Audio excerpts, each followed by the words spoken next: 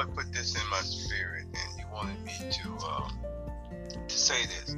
You know how we listen to gospel music or songs, things that lift our spirit, inspire us, makes us feel better and want to do better and have that zest and zeal and that comfort and that reassurance. He said that we listen to these things and we hear people talk, and we listen to songs and music, even songs and music from artists and people who are actually not living the life, walking the walk. They're talking the talk, they're not walking the walk. They're saying and doing things that are not conducive to His will, and yet we'll listen to the music, we'll get encouraged. And the problem with that is, one, we're listening to people who are not living godly, yet they're saying godly things. And a lot of times people say, well, I don't worry about the artist. I'm not concerned about who's singing the song, stuff like that. It's the message. It's what it says and speaks to me, and that's what I'm hearing, and that's what I'm listening to, and that's what making the song that way for me. I'm listening to what they're saying, not to the words in the song. You know, in the sense that they're saying them in a certain way and in a certain atmosphere and a certain mindset. I'm listening simply to what the song is speaking to me.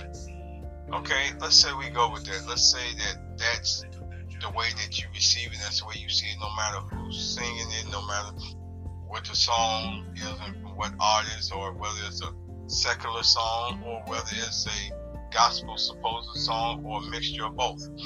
You're listening to it, the message speaks to you in a way that uplifts you and brings a sense of healing and restoredness to you, and a sense of peacefulness to your spirit.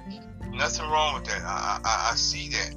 Here's where the problem comes in for me in these situations, is that we do all that, we say all that, and then we don't live none of it. Just like some of the artists are singing these songs and putting these songs out and producing these songs and encouraging people to hear these songs and promoting these songs, and they're not walking it, they're talking it, they're saying it, it's just lip service. It's not really an actual state of being or a lifestyle for them.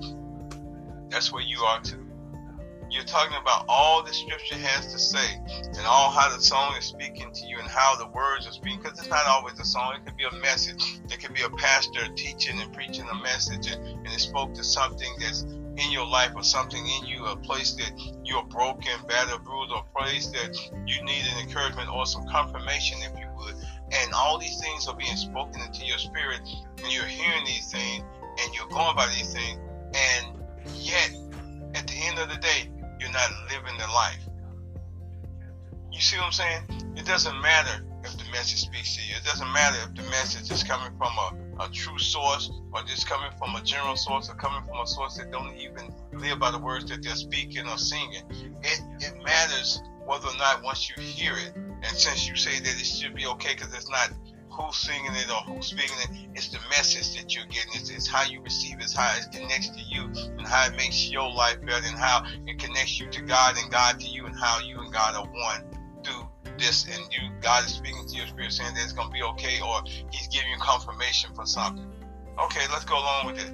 What then? Are you living it? Are you walking it out? Are you making it a part of your life more than just hearing it and accepting what God's goodwill is and how He's encouraging and lifting your spirit up and healing you in that area? Or you just walking? You got the message, you got the thing you needed from God, and now you going off about your business. You're not doing His will. You're not living as God says for you to live. You're not acting in the way that God says to act. You every time you look up, you're busy doing other things, and you're rarely doing God. You say, well, in my quiet time, in my time of rest and peace, I spend time with God. Yet every time someone finds you, you're on your phone, you're reading a ad on the website or something like that. You're on there checking a text or post or looking at somebody's blog, and you're coming and you're laughing at jokes and things like this, or you're on the phone talking to a friend. Rarely do I see the word before you and you before the word. You say, well, I do it in my private time. Well, you must do it in a very small amount of your private time, because 90% of the time when you're seeing or people are looking at what you're doing, you're not doing God. You're not even at church like you should be. You're opting out of church to do other things, to go other places. I heard a pastor say to me years ago that he's a Christian 24/7, 365. Even when he's on vacation or relaxing, he's still a Christian. He still has to be a light to the world, and he has to be salt. He has to be salt. And what did Christ say about salt losing its savor? What would it be salted with? If salt loses savor, then how would you salt something that's lost its very essence to this, to make it what it is? So how would you re-salt salt? So what he's saying is you can't lose your zest and zeal for the right things and for God and still call yourself salt. You can't be a light to the world when you're so dim and bleak to where you can barely be seen or seen at all. You have a darkness in your heart. And then the Bible says, how great is that darkness? So my thing is this. If we're going to say that we're Christian and that the things of God speak to us and enlighten us and it gives us a sense of being in oneness with Him, then we can't just say that. We just can't accept the gifts of God. We got to be willing to do the work. See, I can tell people all the time when I pastor and I preach, what God says and what God tells us come with requirements. His promises come with requirements. His blessings come with requirements. His mercy, His grace comes with requirements. We are required to do the things that Scripture tells us we ought to do as Christian, as saved folk, as holy, righteous, upstanding people. Those who are not sold out to the world, but sold themselves out to righteousness, meaning that they bought into what God was saying. Paul said faith comes by hearing and hearing by the word of God. So if faith comes by hearing and hearing the word of God, that means that when we hear the word of God, we have faith in God and the things that He is telling us. And not only do we have faith in God and things He's telling us, we also have to live a life that is conducive to that faith and that belief system, because the Bible says that I have to be obedient to God's will. I have to accept God at His point of understanding for my life and not my own. The Bible said, lean not into my own understanding, but in all my ways acknowledge Him, and He would direct my path. The Bible said He's a light unto my feet, a lamp unto my feet, and a light unto my path. So that means that all things that God say and tell me to do, those are the things I need to be found doing, not anything else, or the deal is off. See, we want to take God's promises, we just don't want to put in the work. And that's what brought me to this point about the singing and the message that we hear. We want that singing, we want that message, we want that encouragement, we want that upliftment, we want that confirmation, we want that thing to be in our lives, and yet we don't want to do the work.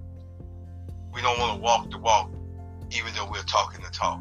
And even those who are speaking some of these things into our lives, into our spirit, they're not walking the walk. They're saying the right thing, they're telling us the right thing, yet they're not living them themselves. What that old saying is, it's hard for me to take my own advice. You know, I can give good advice, but it's hard for me to accept it and take it, or to live by the advice I give. You know, a lot of times people tell you shouldn't do something, and then they be persons who infringe or walk against that thing themselves.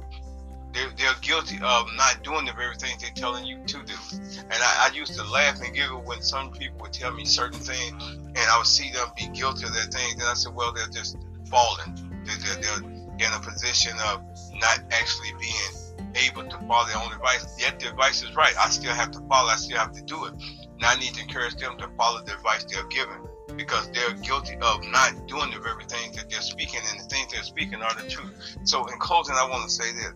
We have to accept God at face value. We have to do His will. We can't just enjoy the benefits and blessings of God in this broken, battered world that's not right before God. We can't just accept God's blessings and protection in this fallen world, in this world that not cater to God's will, that wants to do its own thing, do what it feels and not the will of God. We can't be able to accept God's blessings, accept God's promises, and still continue to do those things that are not right before God. Or we can't say, well, the Spirit of God uplifted me when I'm living in the muck and the mire purposely. You know what I'm saying? We're accepting God's gifts, we're accepting God's blessings, we're accepting His encouragement, and we're accepting all the things that God is allowing us by His permissive will and not by His perfect will. God is allowing certain things to go on because He loves us. The Bible said God so loved the world, He gave His one and only begotten Son. So He loved us so much, He was willing to give His only Son up for our sake, so we could walk away from sin, that we could be transitioned and turned around. So God done all of that for us. Then are we not required to do our part? Then it goes on and says in verse 17, God did not send His Son into the world to condemn the world, but the world by Him may be saved. But then it goes on to say how men love darkness rather than light. And because they love darkness, their whole essence was darkened. So that means that we have to be willing to change. The Bible said it repented God that he made man, because all the thoughts and conditions of a man's heart was catered to evil continually. So that means that our hearts are catered to negative and unrighteousness. He says in the scripture, it talks about how the heart is wicked above all things. Who can know it? Who can control it? Who can outsmart it? The heart, our very hearts will fool us.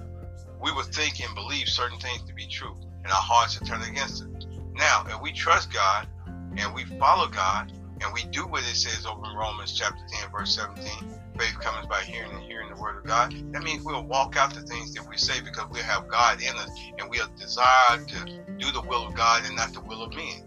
And we're desired to do God's will and not our own. So, like I said, in closing, I want to say this.